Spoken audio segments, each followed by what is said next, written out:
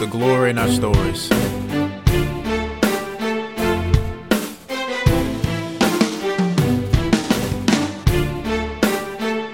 On this episode, we'll be speaking with Raven Harper.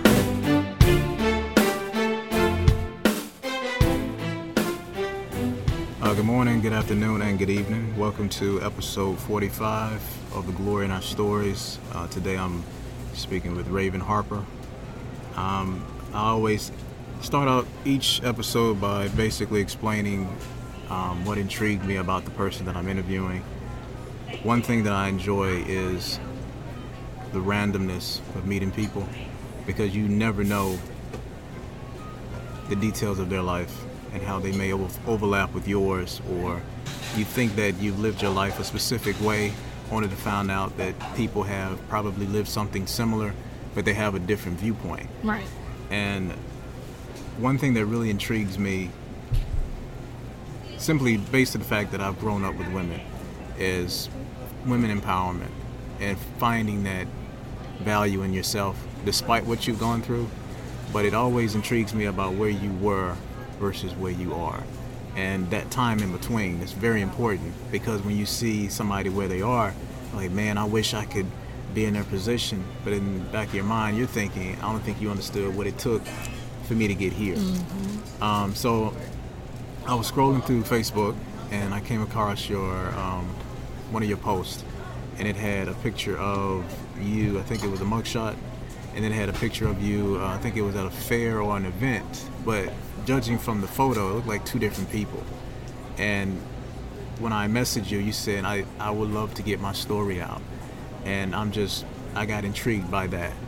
So seeing that, and it's always like the first interaction that I have with people, maybe face to face, but it's always like those first 2 to 5 minutes, you get a glimpse of who they are, and somehow they throw a piece of their history. You don't mean to do it intentionally, but it's there. But you can tell you've been somewhere. Right. And I'm automatically want to ask, where was that, and how did you get through that? Yeah. You know. So, but I really appreciate your time. Thank you. I appreciate it.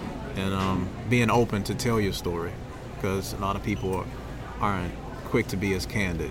They still want to wrap that up and say, I want to keep that to myself. Right. But I've personally learned that the more you sit on something, the more you're depriving somebody else of receiving some form of joy and peace in their life. And maybe your life may be the answer to a lifelong question. So, but I wanted to go ahead and start out by asking you, were you born here in Augusta, or were you raised? I was born originally at MCG, and then I was raised in Thompson, Georgia, so right down the street. Oh, really? Yeah. Well, if you don't mind me asking, what year did you graduate? 2008. Really? Yeah, and I actually attended Augusta State when I came down here as a reservist in the military, so I read a little bit of your bio. Yeah.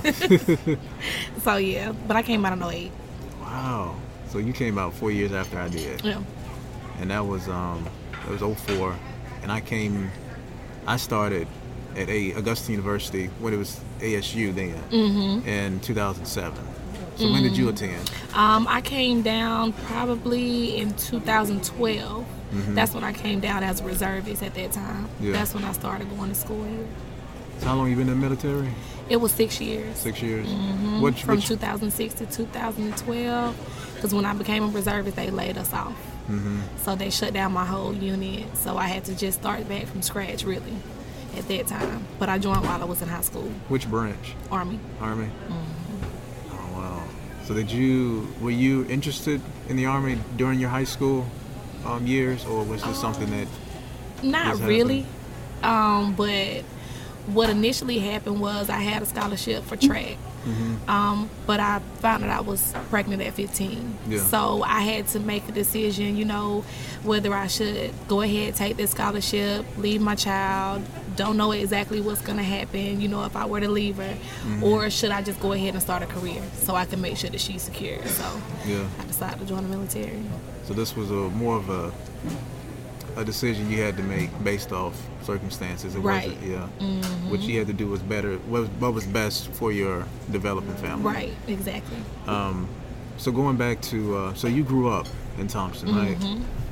You were, because I remember going to middle school. I remember, it's weird, like high school was a blur for me. Really? Yeah, because that was the most difficult phase for me because I came out of middle school and I was a class clown. So at that point, my mom had a conversation with me and I just shut down completely and I didn't interact with people. So what was your high school experience? I had a lot of friends because I did sports. I played sports, so I thought maybe those friends would kind of go away once I had my first daughter because I was young. Everybody wasn't on that. Everybody was Thompson was strict as far as, you know, what you can do when you have a baby in high school, what you can't do.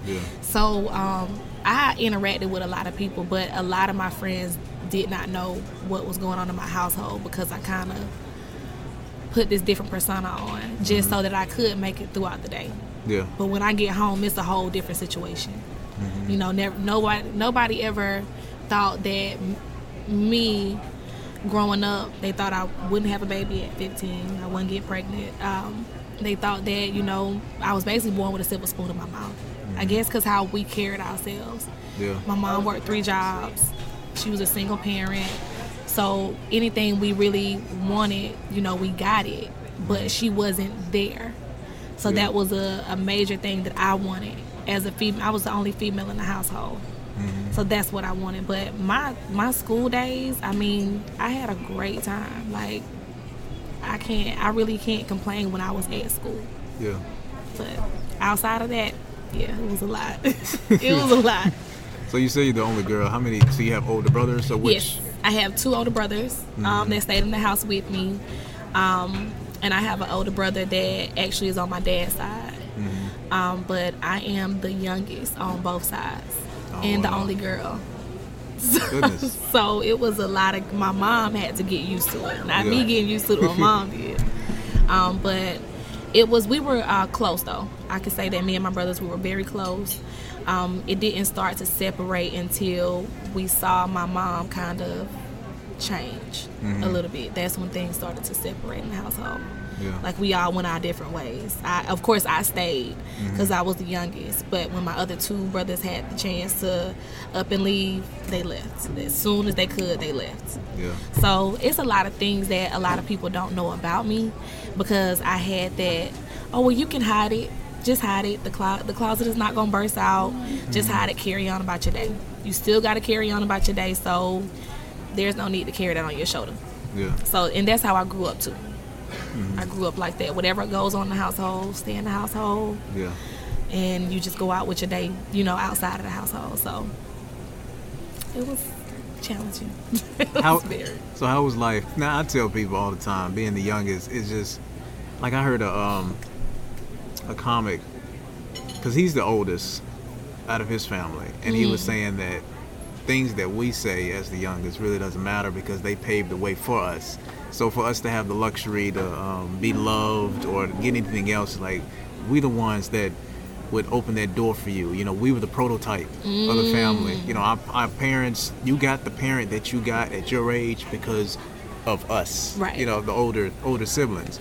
And I wonder what was your experience, not only being the youngest, but also being the only girl out of the siblings? One thing I can say, I can agree upon what he was saying.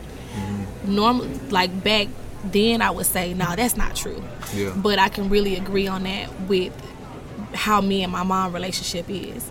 So before, when I was younger, my mom, she really didn't tell me this until afterwards, but after I got grown. But she explained to me that, well, she really just showed me that she really didn't know how to build a relationship with a daughter. I don't think she knew what it took to raise, you know, a daughter versus raising a son. You know, because it's opposite. It's 2 totally different things, and that's what a lot of people don't understand. So when she had my brother, him being the oldest, you know, she was in high school as well. You know, wow. she was staying in her mom's house, so it's a lot of similarities with how I start off with my firstborn and how she started off with hers. So I can say that he kind of paved the way only in the sense of she had to learn how to love me. You know, she had to learn how to interact with me. She had to learn how to do these things, and she had to understand that it's totally different from you loving my brother to you loving me, because I want more attention. You know, I'm the female of the household, so I feel like I deserve more attention. Yeah. But that was something that we all didn't get. So I can say that the whole idea of my brother paving the way for just the way that my mom loves me, I can definitely, I do agree with that. I really do. She became a better woman over time. Yeah. So at this moment, at this point in time, I can't fault my mom for what she was trying to do at those days. I used to, but now I can't. Now seeing that my journey that I went through, I can't find anything wrong with it. Yeah. Like, period. We don't have a manual to read when we have kids, and it don't say this is how you're supposed to love your child, the difference between loving a daughter and the difference between loving a son. I mean, you all have to learn that. Yeah. So it was all a learning experience. So yeah, I mean, yeah, he definitely paved the way for her to love me. It's funny you said that about having an actual book, a manual. My aunt told me that back in 2004. I came to visit her, and she was just talking randomly. And my aunt she had 6 kids, and she said there's no specific rule book on how to raise a child. And I never really thought about that, because you go anywhere and you can find books that tell you like this is what to expect when your child does this and does that. But if they were going to actually create a book for a child, they have to create billions of them. Exactly. Because we're all wired differently. Right. And by the time my mom was teaching me like how to drive and all that other stuff, my sisters were like, "That's not the mom that we had." Exactly. When we were learning. Because when she got with me, she was a lot more patient, a lot more forgiving of grace and mercy. And I would do something, and she'd okay. But with them, it was completely different. But thinking back on, like, because I have 2 older sisters, and it's like in all it's a lot of us due to my dad's side. But being the youngest, people would say, "Oh, you're spoiled." But in my mind, I'm thinking, "Oh, I got a lot of stuff," and that's not the type of life that we had. Yeah. But as far as attention and having somebody more involved in the details of your life, that's how mom was probably with me, because I was the youngest. But back then, I didn't see that. But now, looking back, I'm like, you know what? I probably was. Yeah. I feel that way too. I'm gonna be honest. I'm spoiled in a sense, because my mom, she, like I said, she was always there for us when the things that we wanted, we always got. But you would never have a child that asks you, "Mom, I want attention." Yeah. Or, "Mom, I want love." Or, a child doesn't grow up asking, anybody that, period. So how I saw my mom, I thought, okay, she's a hardworking woman. She works 3 jobs. She's a single parent. She's doing all these things. She's wearing these different hats, but I rarely get to see her. Yeah. So that kind of took a toll, because it's kind of like everything that you're teaching me, like I hear it coming out your mouth, but it's not really embedded into my heart or my mind, because you're not here every day. I rarely saw my mom. With her working, she would even work doubles, triples. She was a CNA. So that's a time where, they really didn't care if you had holidays off. I mean, you worked every day. Wow. So she literally worked every day. Like, I don't remember my mom never working, ever. So as far, what about, cool, having an educator as a mom, I realized one of the privileges was when we're off, she's off. So I just thought it was just normal, for us to go somewhere and then, mom's able to take us. That's just how it is. But because she was a teacher, her schedule aligned with ours, but with other parents, like my aunt used to work night shifts. So when my cousins would get out of school, in a few hours, she's about to go to work. So when she comes in, they're about to go to school. Like Right. that was just the rotation. So, And- question. I got a question for you. Yes. So, when you were sick, did your mom, seeing that she was a school teacher, did she ever have the time to take off for you and, just take care of you at that time? Ooh, that's a good question. Because that was difficult for her. Because at one point, I went to the same school she taught at. So if I did get sick, basically they sent me to her room. So I had to stay there and just tend. Because if I was sick, 9 times out of 10 had to do with asthma. Yeah. So she had breathing treatments. So I take the treatment. I just sit like in the back of her classroom where students can't see me, and she would tend to me then. But that was beneficial because I just so happened to be there. Right. But fortunately, we rarely got sick, and we knew. That's good. Yeah, but if we did, going home was Not an option. not really because Yeah. she worked 15 to 20 minutes outside of where we lived, so commuting back and forth. No. Yeah. Yeah. Yeah, because see, my mom, we would get sick, but it's rarely times that we would be out of school, too. The only time I remember me being out of school was when I had the severe case of chickenpox. And Yeah. it was just weird because I thought she came to school, she got me. It was picture day, by the way. Oh wow. She came to school, she got me, but she couldn't stay. So here I was, maybe I was in 2nd grade. So I was at home by myself, just doing what she asked me to do, doing what she taught me to do. I basically had to take care of myself and get myself out of sickness. Yeah. So it was very different. So I barely even wanted to be sick. If anything, I wanted to go to school. Yeah. But yeah, it was totally different. And I feel like that's the reason why, I do want to share my story, just because a lot of people think that you can't open up a Steve Harvey book or just any book in general off the shelf and just think that it's going to specifically say this is what you're going to go through, this is how you're going to overcome it for your specific body. It's to me, I feel like it's not going to happen. You can read books on, just taking pointers and just getting enlightened by something. And some things might, you can relate to, but it's not going to specifically be like, okay, well, look, when you go through this is what you need to do. Yeah. It's just like me saying, okay, if you go through something, just pray about it. That may not just work for you. Yeah. I don't know, maybe your faith isn't as strong as mine. I can't tell you, to do something and then it just so happened the next day, it's a miracle, you're good. Like, it just doesn't work that way. And that's one thing I learned from my mom is the intensity in her faith. It's scary at times because back then, growing up, the life that you live, at one point you think is normal. That's the way it's supposed to be. This is typical until you enter somebody else's house. You're like, oh, they got this. Oh, it's both parents here. Wow, never thought that I would witness this dynamic, and you can see the difference. And with mom, she did the best that she could.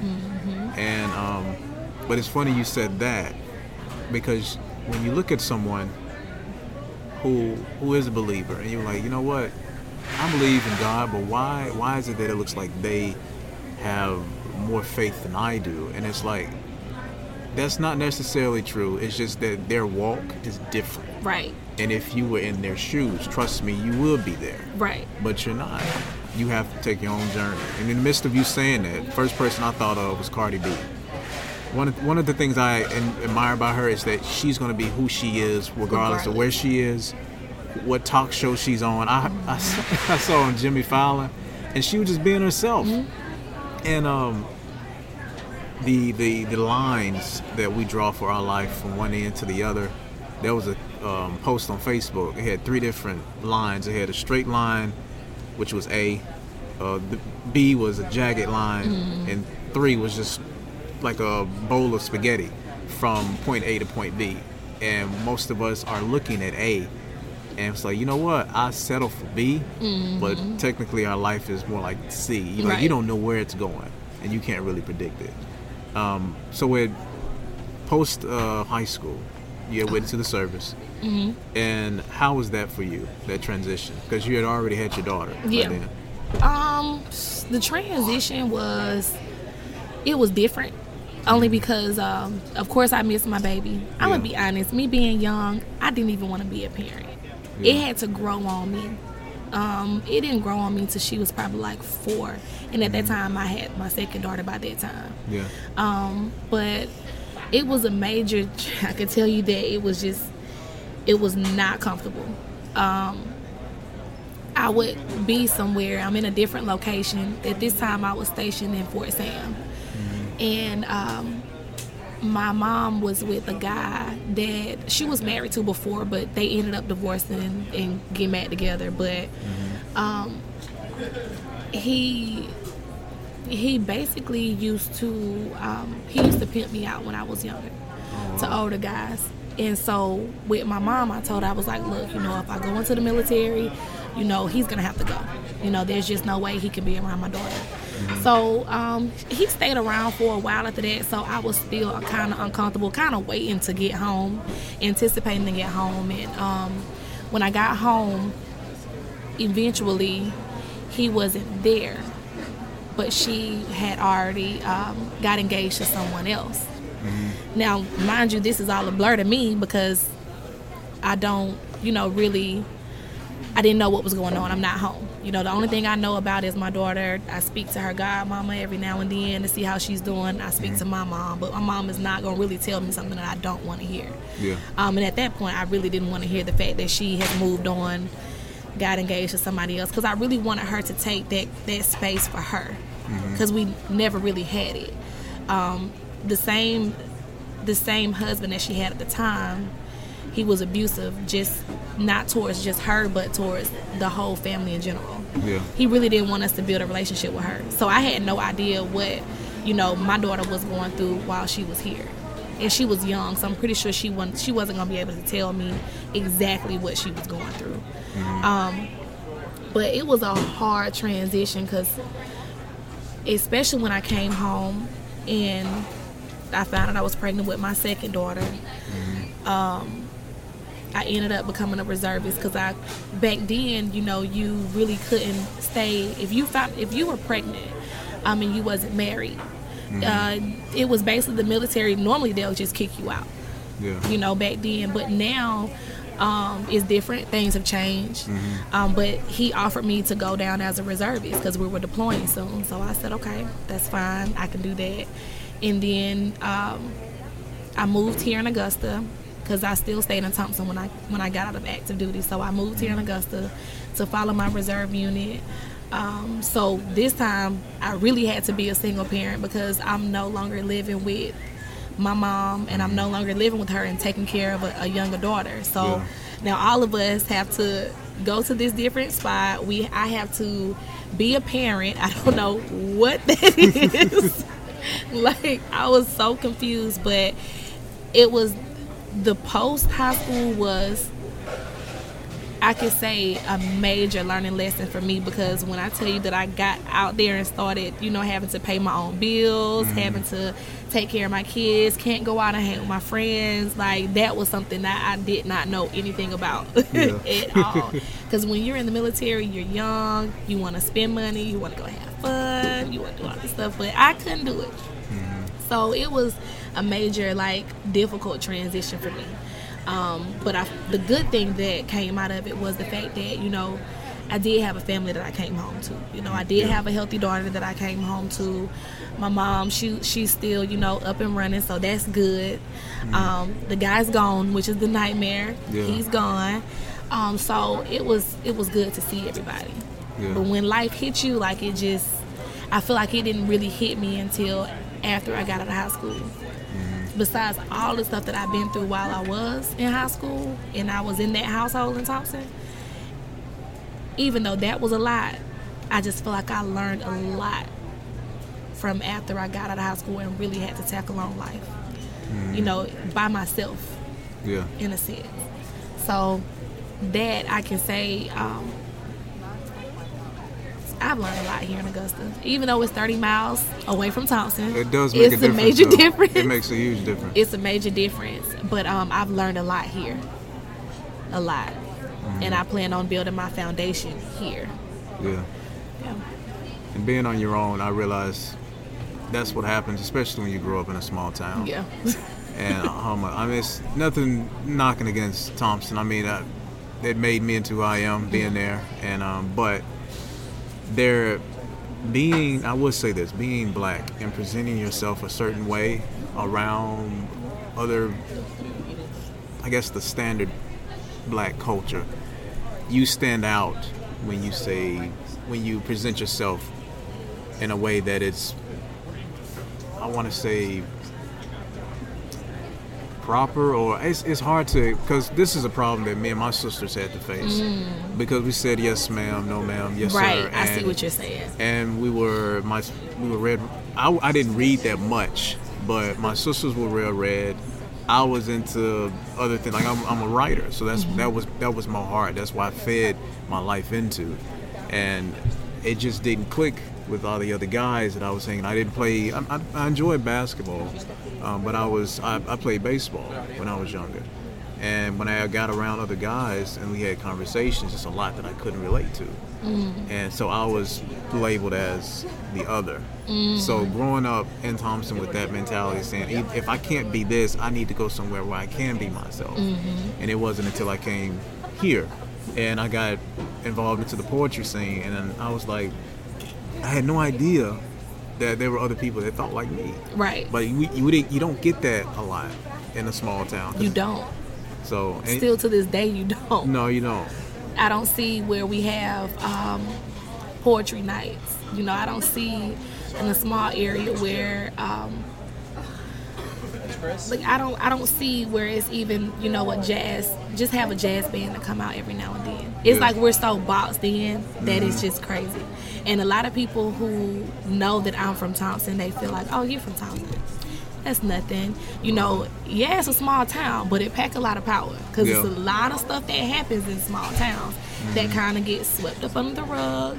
And in a sense, that's how I felt like my life was. Yeah. I felt like, here I am, I put on this different persona, but when I get home, I'm a whole different person. Because I didn't want to be joked about, period. I felt like if somebody joked about me in high school, that I would automatically go into defensive mode, because I had a lot of stuff going on at home. And here I am trying to put my best foot forward, and you still have something to say. Yeah. Like that was my main thing. If you want to say that I was a geek, you could say I was a geek. I mean, I was in all AP classes. Out of all the things that I, went through in my household, I was in the band. I played the oboe and the clarinet. I ran track. I'm taking care of a daughter. So I kind of wore a lot of hats. You know what I mean? And it was a lot for me to tackle on, but yet and still I did it. I think it was because I really had somewhat of a clear mind then. I had a way to escape, basically. Yeah. So I never looked at you, loving to write. I never looked at you different. I might want to come and talk to you about some things. You know what I mean? I might want to learn some things from you. I might want to know, exactly how am I conveying this story? Am I understanding it correctly? And how do I start from letter A and go down to Z? Like I might can get that from you. Yeah. So I never really judged people. I never did that in my whole entire life. I never judged at all. So it didn't matter if you didn't have the same lifestyle as me. I feel like whatever it was that kind of brought us together mutually, I felt like that's what I can go off of. Yeah. And I can go off only what you showed me. But I never been that type of person that judged. That's one thing my mama did teach me. Like you can't judge anybody. Who are you to judge? Yeah. So that's why, and even now, the reason why I decided to write the post was because it was like, people didn't know, what I was going through. A lot of people didn't really probably understand what I was going through. And when you're going through drug abuse and you're trying to overcome it, it's one of those things where it says that you have to admit it to someone, to another human being. Yeah. So I can admit it. I can talk to God all day, which I do, but it wouldn't feel to me that it's being released if I don't say it to another being. Yeah. So that was my way of getting it across to other people, was through social media. Because if you really don't see me out in public, you just see, oh, that's Raven. You know, I done known her for a long time. Then, you know, if you really see me in that area and you saw this post, then you will understand, like, okay, let me convey how she used to be back in the day. Yeah. Let me kind of go through all the middle years. Okay, now I get it. Now I see it, and now I have more respect for her because now she came out and she really admitted to it. Yeah. So I don't know. I don't know.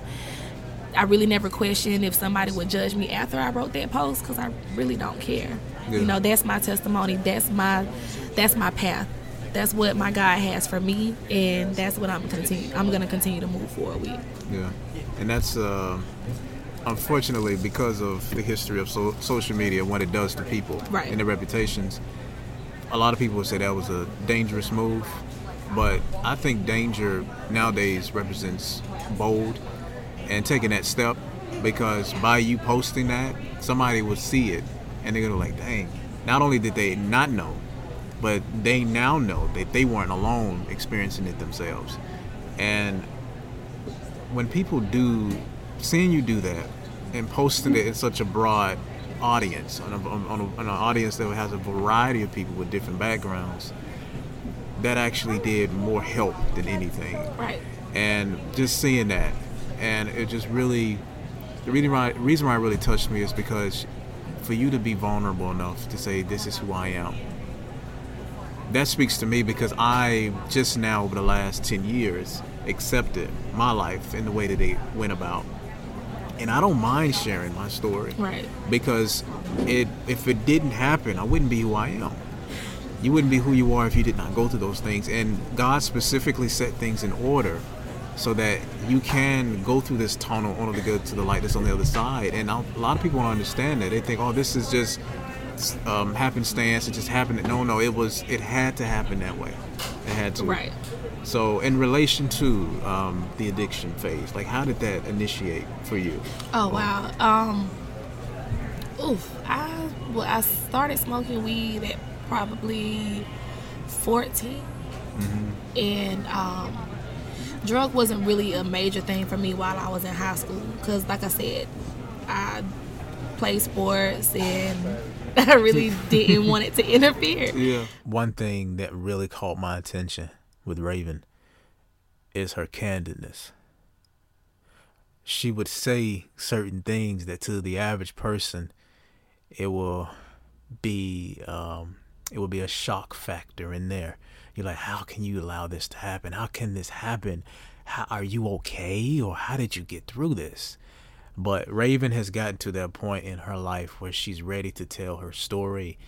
And she said this is the first opportunity where she was able to do that. And I told her I was more than happy to provide that platform. So, Raven, I just want to thank you for being straightforward, not just with yourself, but with us, you know, especially me. I really appreciate it. Keep listening. Episode 45 of The Glory in Our Stories with Raven Harper. But my mom was an addict. Mm-hmm. And in that stage, at that time, I really didn't know what was going on. It's just the way that she was moving was very different. Mm-hmm. And it's crazy because the same drug of choice that she had is the same drug of choice that I was addicted to. Wow. I was addicted to cocaine. That was my main thing after the fact. Mm-hmm. It started just by, oh, well, you know, let me take this and everything will be okay. Mm-hmm. And then you come down off the high, and then it's like it has piled up like 10 times more than what it was before. So there you go, you're using again. And it's a reoccurring thing. It happens over and over and over again. And I realized that what made me started to do it more was me trying to put all this stuff that I went through in the closet and just trying to cover it up. So I'm still trying to act like how I was in high school, mm-hmm. you know, but now I'm grown, you know. Yeah. So now I have to interact more and I have to be around different people, and I have to, I have to be around my bosses, and I have to be around my mom, and I got to be around my kids, and I got to be able to make sure that I maintain my life, and just make sure that I just put on this persona that I'm a good mom. Nobody can touch me. Not even my kids can say that they've seen me cry or break down. So that was the type of person that I was, and drugs just made it a little bit. At that time, I felt like better, but now way worse. So what really happened? I was when I was 11, I was molested, and when I was 16, I was raped by the same person. He was my stepbrother at the time, and I came here.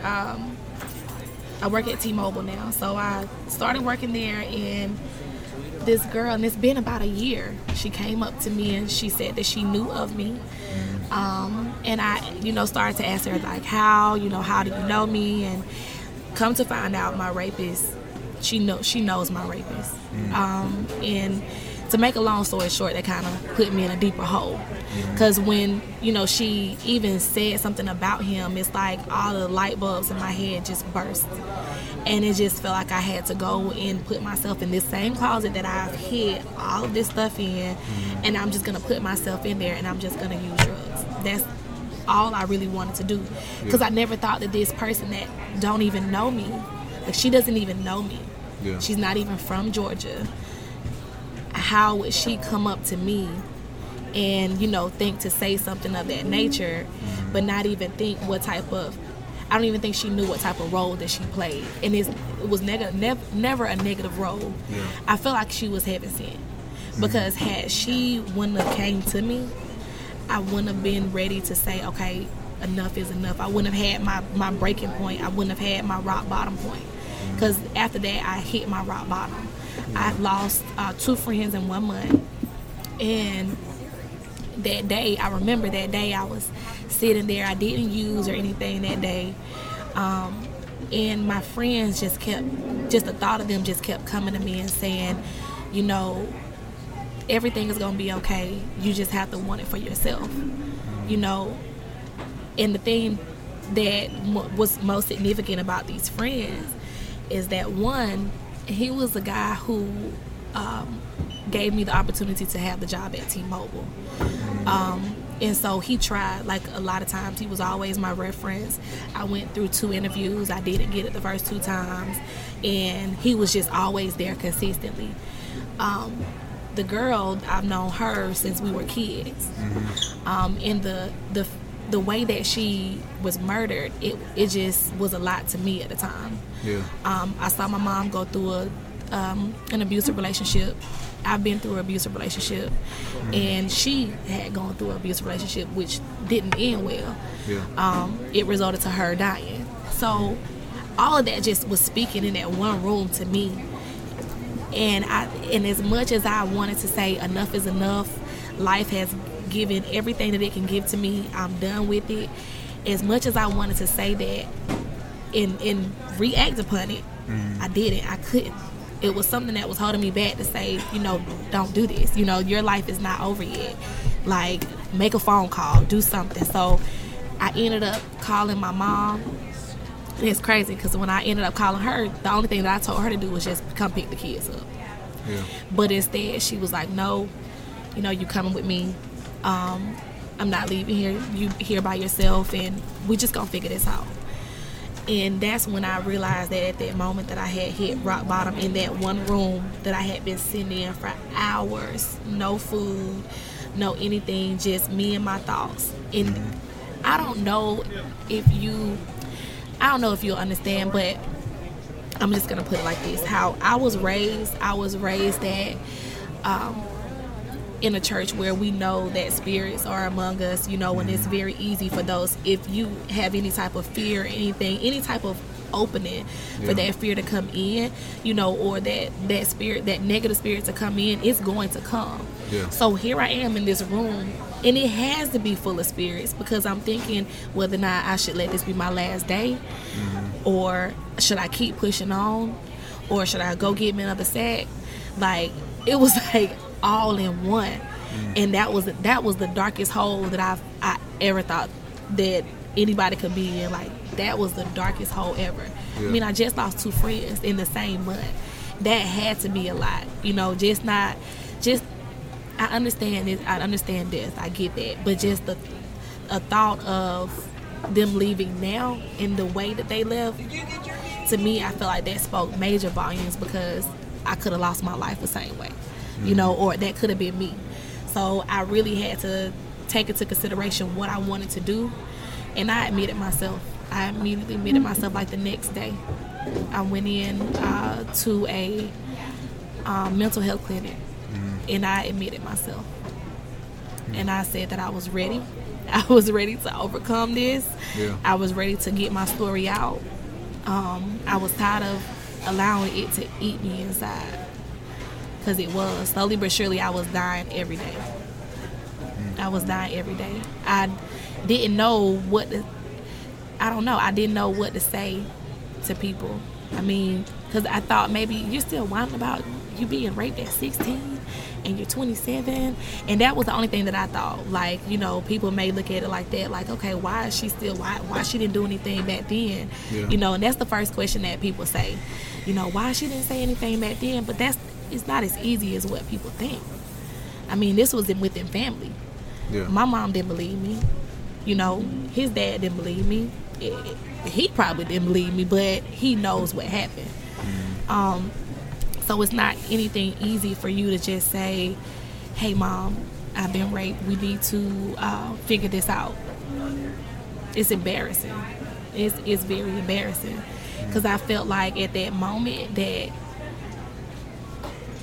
when that happened, when I hit rock bottom, I felt like the most embarrassing thing, just me sitting there, was a thought of, okay, well, if I end my life early, that's going to be even more embarrassing, because what they're going to do is come to my funeral, and the next day they're going to move on with their lives. Yeah. So I really need to figure out if this is what I want to do, is sit here and let all of this just bombard me and take over my life, or should I just go ahead and get my life together, like live it, and not allow life to live me. Like, and that's when I went to the mental health clinic. It was a lot. A lot of people thought, well, you don't even like the type that will be in there. You don't even look like that. But looking is totally different than feeling. Yeah. I felt like that was the place that I needed to be, and I'm happy that I did it. I'm happy that I took time out for myself to really understand myself more, and to just build a better relationship with my children and my mom. Yeah. Because had I wouldn't have expressed or shared my story, my mom wouldn't have told me her story. I feel like that would have been something that was back in the day, and she really didn't want to explain it, but it's like it kind of got us closer. Yeah. It got us a whole lot closer. And this guy, her ex-husband, he's probably somewhere doing it to another child, but it's not within my family. So I feel like I conquered something, in a sense. Yeah. Out of all of this, I feel like I did get us away from something that was gonna tear our family apart. But rock bottom, people think that rock bottom is bad. Rock bottom is not bad as what people make it seem. It's something that needs to happen during your path. Yeah. I mean, in order for you to understand anything that's going on in life and why it's happening to you, you have to understand that even if you don't do the right things, of course that same lesson is going to keep coming to you until you realize, like, okay, what I'm doing is not the right thing, so let me try this another way. Yeah. So, and eventually those lessons, those same things that you're going through on a day-to-day basis, it stops. So it's rock bottom is not the worst thing in life. Sometimes it's great to hit rock bottom to understand, where you come from. Because that rock bottom, since then, and it's been over a year since I've been clean. So since then, Well, it's like, thank you. No problem. It's kind of like I'm elevating. I've never seen me live this life before. And had I would have ended my life, I wouldn't have had the opportunity to do so. Yeah. But I think that it was best. It was best. It was what needed to be done. And I'm happy that I could finally say, it's time. Yeah. Not anyone else, but I said it. I said it's time for me to get help. and I pushed for it. And I really meant that. When I say that, I mean that. Not saying that the judge ordered me to do it. Not saying that my mom made me do it. Not saying that my kids even motivated me to do it. I was ready. Yeah. And when you are ready, you're going to put you first so that way you can take care of others. So that rock bottom was all of positivity for me. Like, that was the best thing that I felt like I could have ever been in that moment. And for my mom to just help me the way that she did even after that, when I made that phone call, that was the best thing ever. Like, that was the best thing. Because she could have been like, okay, all right, well, let me come get the kids and I'll be gone. But she didn't leave me there, and that was God said. I know a lot of people don't get to that point where they do make that decision. I lost a friend that had a son, and she spoke about him a lot, about making plans to make sure she set him up for the best he could be. And very smart. She was also a fellow writer. Funny thing was, she minored in writing. She was a beast. And I'm like, if you minor in literature and you write like this, I can only imagine, because she was a science major, and I can only imagine what that looks like if this is what you do on the side. Exactly. And do so well. Yeah, and I was like, man. But when she decided that she didn't want to be here anymore, I was like, dang, because I personally felt bad because I was friends with her, but I didn't pay attention to the signs. Right. They were there. In hindsight, they were there, but I didn't pay attention to them. And I felt bad for a long time. And then friends had to say, man, you can't hold on to that because she made this decision. And sometimes I would think, like, I would assume that if anybody could encourage you to just stay here just a little bit longer, it would be your son. But like you said, it's a decision that you have to make for yourself. And not a lot of people get to that point. A lot of people just cut off, say, you know what, I'm done. And for you to make that conscious decision for yourself, and how that is a ripple effect that's going to affect everybody, your kids, your family, and even people that you run into. The fact that you said yes to life, living in a time period where saying yes to life is probably the best decision, not just in reference to yourself, but to unborn children. You said something, you mentioned the concept of speaking about your experience, about what you went through, being molested and going through the experience of being raped, for lack of better terms. It's such a sharp subject to discuss, but it's something that we need to continue to have discussions about, because the problem is, the reason why a lot of you can't come forward is because you felt the way that you felt. A lot of most of every woman that I've heard story about that, they experienced, I couldn't say anything back then. And of course the most recent incident with the in politics, I forgot his name, the woman that said she was raped when he was they were like 19 and she waited like 40 years. Oh yeah. And but the main question was like, why now? Right. Why now? But a lot of people didn't understand the psychological weight that she had to carry, and probably still is. And you can't put a time on that. Yeah. You can't put a timeline on that. To be honest, that's what a lot of women in the military are going through. You know, still to this day. Now you can imagine probably in the 70s or 80s. Think about what women, and women of color, I just want to specify. Think about what challenges they had to go through, you know, being overseas with random guys that they had to serve their country with. Mind you, a lot of women wasn't in the military back in the day. Not a lot of women of color in general. Yeah. So they would say things like, you know, say for instance, if a soldier is raped, they, you know, the person, the guy or whoever, they would say things like, you know, people probably won't listen to you. They probably won't believe you, because we're over here, and depending on your rank, you know, either you can say something and it can go all the way up, or I can say something and it may not go anywhere. Yeah. So it's kind of like people are still going through that in any situations. They feel like, you know, they're scared to say something to somebody because it's a lot of other things that is going on in the hindsight. You have a person telling you that, hey, nobody's gonna believe you. Or it might be that person that doesn't believe you. Or it just might be, it was just, a circumstance. Just basically the situation. Well, why would she put herself in that situation? But that's not for you to question. The first thing I feel like, just being a person and just being a human being, the first thing you would ask, are you okay? Do you need any help? Yeah. Like if anybody asked me that then, instead of saying no, I don't believe you, I feel like I wouldn't have to go through that rock bottom stage. But I did. I had to go through it because nobody asked me, was I okay? Nobody asked me, is everything okay? Is everything all right? Do you need anything? If anything, I was that person. I always said, even after that that situation wouldn't make me the person that I am today. And as much as I say I do it for my kids, or I do it for my kids, to me, I feel like that's not genuine. Because if you don't do it for you first, then who are you really doing it for? Because it can't be just for your kids. Yeah. You can't just put everything behind in the background and just say, okay, well, forget my feelings, forget, my emotions, forget what I've gone through. I'm just going to continue to live life and do what's best for my future and do what's best for my kids' future. You can't do that. Like, you have to know that if something that you're going to do, if you're going to do it, it's going to be for you first. It's not going to be for your mama or your grandma or, your kids or your dog or your cat. It's going to be for you first. Because I will always say this: in order for me to help others, I have to help myself. If it comes off as selfish, it comes off as selfish. But that, to me, that's saying a lot. They're saying, okay, I want to help you.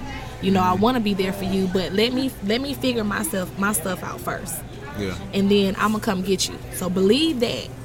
But don't just automatically think that everything that a person does, especially when they're going through a lot of things, that their first and foremost motivation is their kids. Because it's not.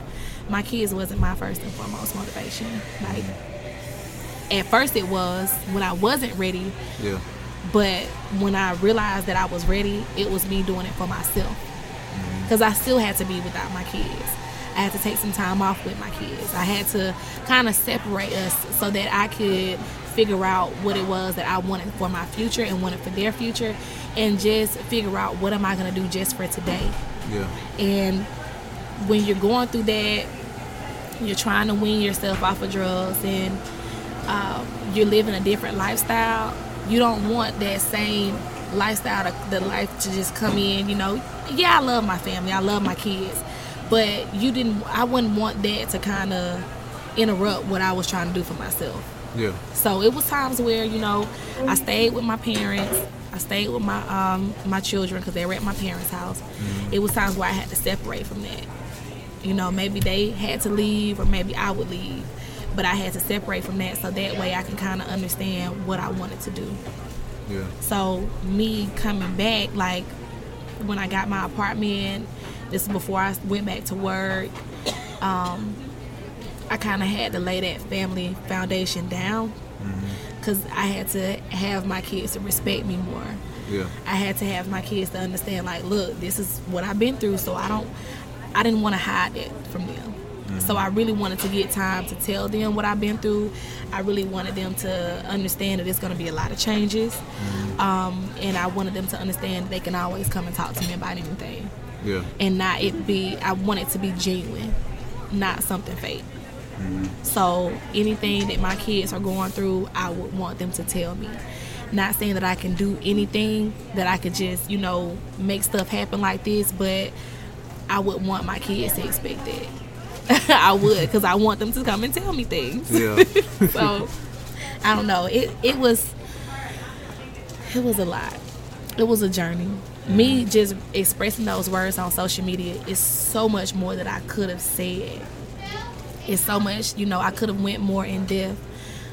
But the little that I did say, I feel like people will get the understanding of it. Like, I really will. I don't have to go into details as to, how I felt like this was a tremendous journey for me. Because, to be honest, I got a lot of feedback from that. And it was all positive. Yeah. It was nothing negative. So, you're right. Like people take social media, they do sometimes take it as negativity, and it can be. It can really be negative. But with us growing up, we never had the power of technology up until now, until our grown years. We knew how to sit down and have a conversation. You know, even though a lot of people didn't practice it, we knew what that consisted of. All we had to do was just open up our mouth, you know. So now when you're putting stuff on social media, it's giving it a bigger platform because technology has enhanced and things are happening, and now it's playing out in movies, it's playing out in books, it's playing out, you know, in real life, and now people are able to see it more because of technology. So as much as I want to go around and I want to talk and be that motivation for others, you know, we just have to start it one step at a time. So I feel like social media was the way to just get it out there before I started making steps to seeing people physically, just like with this interview. Yeah. So I don't know. I'm just kind of excited about my future. Just kind of seeing what it's going to take me in. I'm 28, but I got some years left, so I'm excited though. I was excited about this interview because this is something that I wanted to be like a break for me. I want to be able to just start somewhere. And I feel like this was like a start. And it's funny you said the thing about films, and because I like a lot of independent films, because directors have the opportunity to just take time and just focus on the specifics. Because if it's just Hollywood, they have to make it pretty. They don't. If they get too personal, then nobody's going to want to watch it. So they have to fabricate it in a way to this appealing to the audience. But a lot of independent films I've been watching, they've been doing.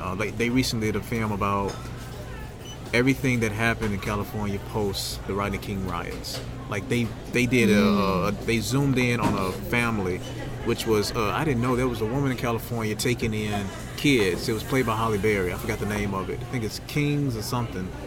But she was taking in kids from families that were affected by it. Like some parents went to prison that were rioting, or some parents that just lost it and the kids will go home and nobody's there. So she took those kids in, and it was like maybe 10 of them.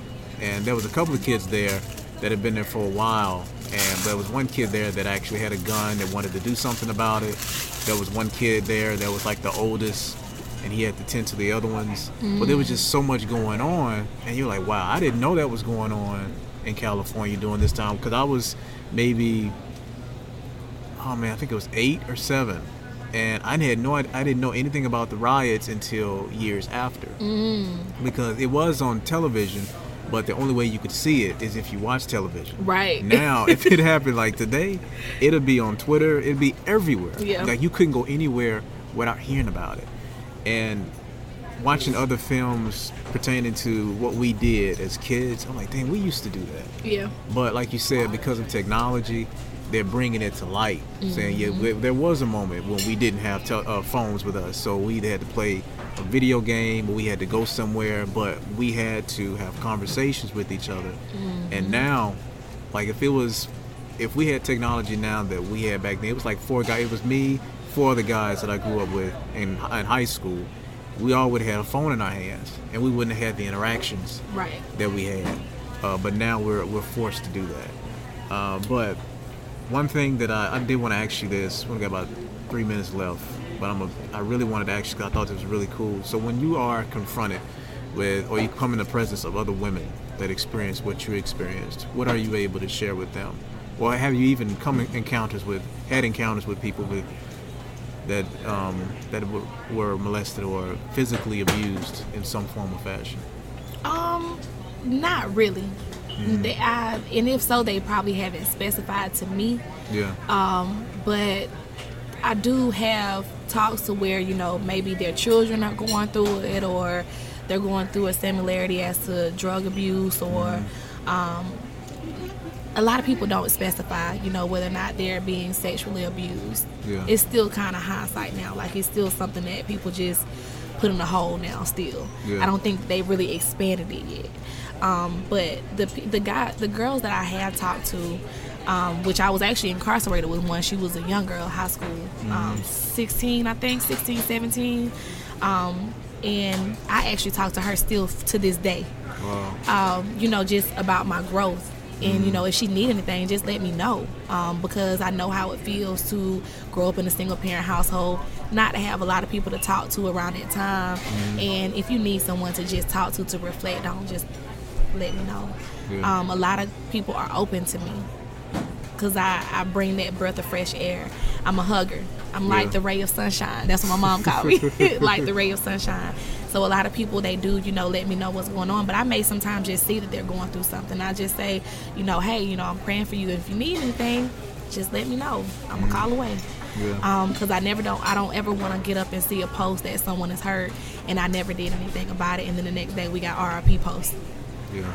So that hit hard too. When you see those RIP posts and you just saw him on Facebook and he was okay, and then you kind of see that he wasn't doing okay, and then this. So I pay attention to things like that. If I don't know you, if I see that, you know, that anything that you're posting on social media, whether if it's your thoughts and I feel like, you know, it's a hindrance upon your lifestyle and it's a hindrance upon people that you love, I'm going to reach out to you. I'm going to find you. And I'm gonna make sure that I'm that ear that you have just for me to listen to, because that's all we need. When you have people having suicidal thoughts or anything, you just need that ear. That's all. And you said, and that lines up with what you wished people would have asked you back then. Is, are you okay? Because that's the biggest concern. Are you okay? That's all. Instead of like, what led to this, and I think that's a problem that a lot of us have, is that we're so focused on what happened prior to that. Like, how could that have been prevented? Like, no, focus on now. Like, are they okay? Right. And I think that's what most of us need to, it's what we need to hear. Letting people know that they are concerned about how we feel, and we can work forward from that. But I have this as my last question, and I enjoy asking this because I just get a variety of answers. But what would you say is the glory in your story? I would say it's always process over the progress. So my goal is just the process. If I know for a fact that I have to work hard to where I want to be. Yeah. So I will always I wouldn't even look at the work. I just want to look at, you know, where I'm going. So I'm sorry. It's the progress over process. Yeah. Because basically you're looking at where you're wanting to be, but you're in the midst, you're doing the work. But if you so much focus on the work that you're doing, and, you know, we do that. Yeah. We focus so much on the work that we're doing, it could sometimes get hard, overbearing. If you focus so much on that, you're not going to ever reach to your progression. Yeah. Like, you're not going to get there. So my glory is just continuing to be here, continuing to live life. Don't allow life to live me, and just be that walking testimony that anybody can just come up and say, hey, you know, it's good to see you. You know, I'm praying for you. It's good to see you. If you need anything, you know, just me walking around and just being able to see people go through different things, and just being there, that to me kind of pushes me forward to my progression too. Yeah. So I'm just excited. My glory is just living, just life in general. Like, just life. You gotta conquer life. Do not let life overtake you. You gotta take life in your hands and grab it and go on. Keep pushing. Whatever you're going through, it could be the biggest thing in your life at that moment. Just keep pushing. You got people that's out here that they are going through things that may not be as similar as what you're going through. Yeah. But if you know that person, just pick up the phone, call them. Yeah. Like, don't let, you know, you just being stuck there by yourself be the last result. Continue to live life. And I hope that we are, excuse me, I hope that as we come across posts similar to yours, that we actually engage, opposed to just leaving it to the side and like, oh, okay, whatever. But it's just, it's like, no, there's a meaning behind this. Like, people, now you have to be pay close attention, because there's a message in everything somebody posts. And if you take everything that they posted between now and maybe a month ago, Like, it's leading up to something that probably somewhere you don't want them to go. Right. But if you can just hop in to that conversation and ask that question, like, how are you? That's probably all they need. Right. But in your case, you've come such a long way, and you're letting people know this is where I've been, this is where I am, and I'm living my life. You chose life. A lot of people don't. They think that's it's the easy way out. And it's not. It isn't. I agree. And there was at one point I wanted that for myself. I actually was specific with God. I said, just take me in my sleep. Because for me, that was rock bottom for where I was. And something had happened prior to that was rock bottom for me. But even that was at my lowest. And I was like, I don't want to do this anymore. But he had a specific way of reaching me. And I can tell you that later. But it's just, would have never expected that. It was just something completely out of left field. But he was like, I know this is what it's going to take to get your attention because I know you. You're my child. I know exactly how you work. So once I do this, I know you're going to think of something else, but it's actually me propelling you to get up and do what I set you out to do because you have a purpose to fulfill. Follow his path that he has laid out for you. Yeah. So, but thank you, Raven. I really appreciate your time. Thank you. And for those of you who are listening, this is episode 45 of The Glory in Our Stories with Raven Harper.